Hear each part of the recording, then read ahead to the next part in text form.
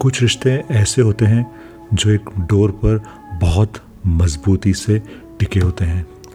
चाहे वो दूर हो या पास हो, लेकिन उनके बीच का रिश्ता इतना मजबूत, इतना स्ट्रांग होता है कि कोई चाह कर भी उसे तोड़ नहीं पाता। चाहे वो दूरी कुछ महीनों की हो, कुछ सालों की, कितनी भी हो, वो रिश्ता बना रहता है। तो जितने लोग शायद लॉन्ग डिस्टेंस रिलेशनशिप में होंगे, उन्हें ये बात बहुत बेहतर तरीके से समझ में आ सकेगी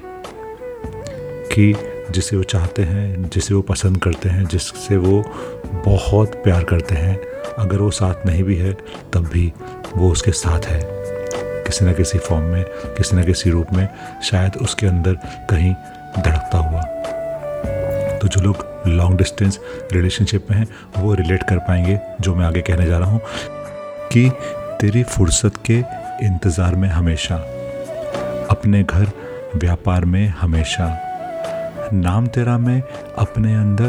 बजता रहता, कि मैं तेरे बस प्यार में हमेशा।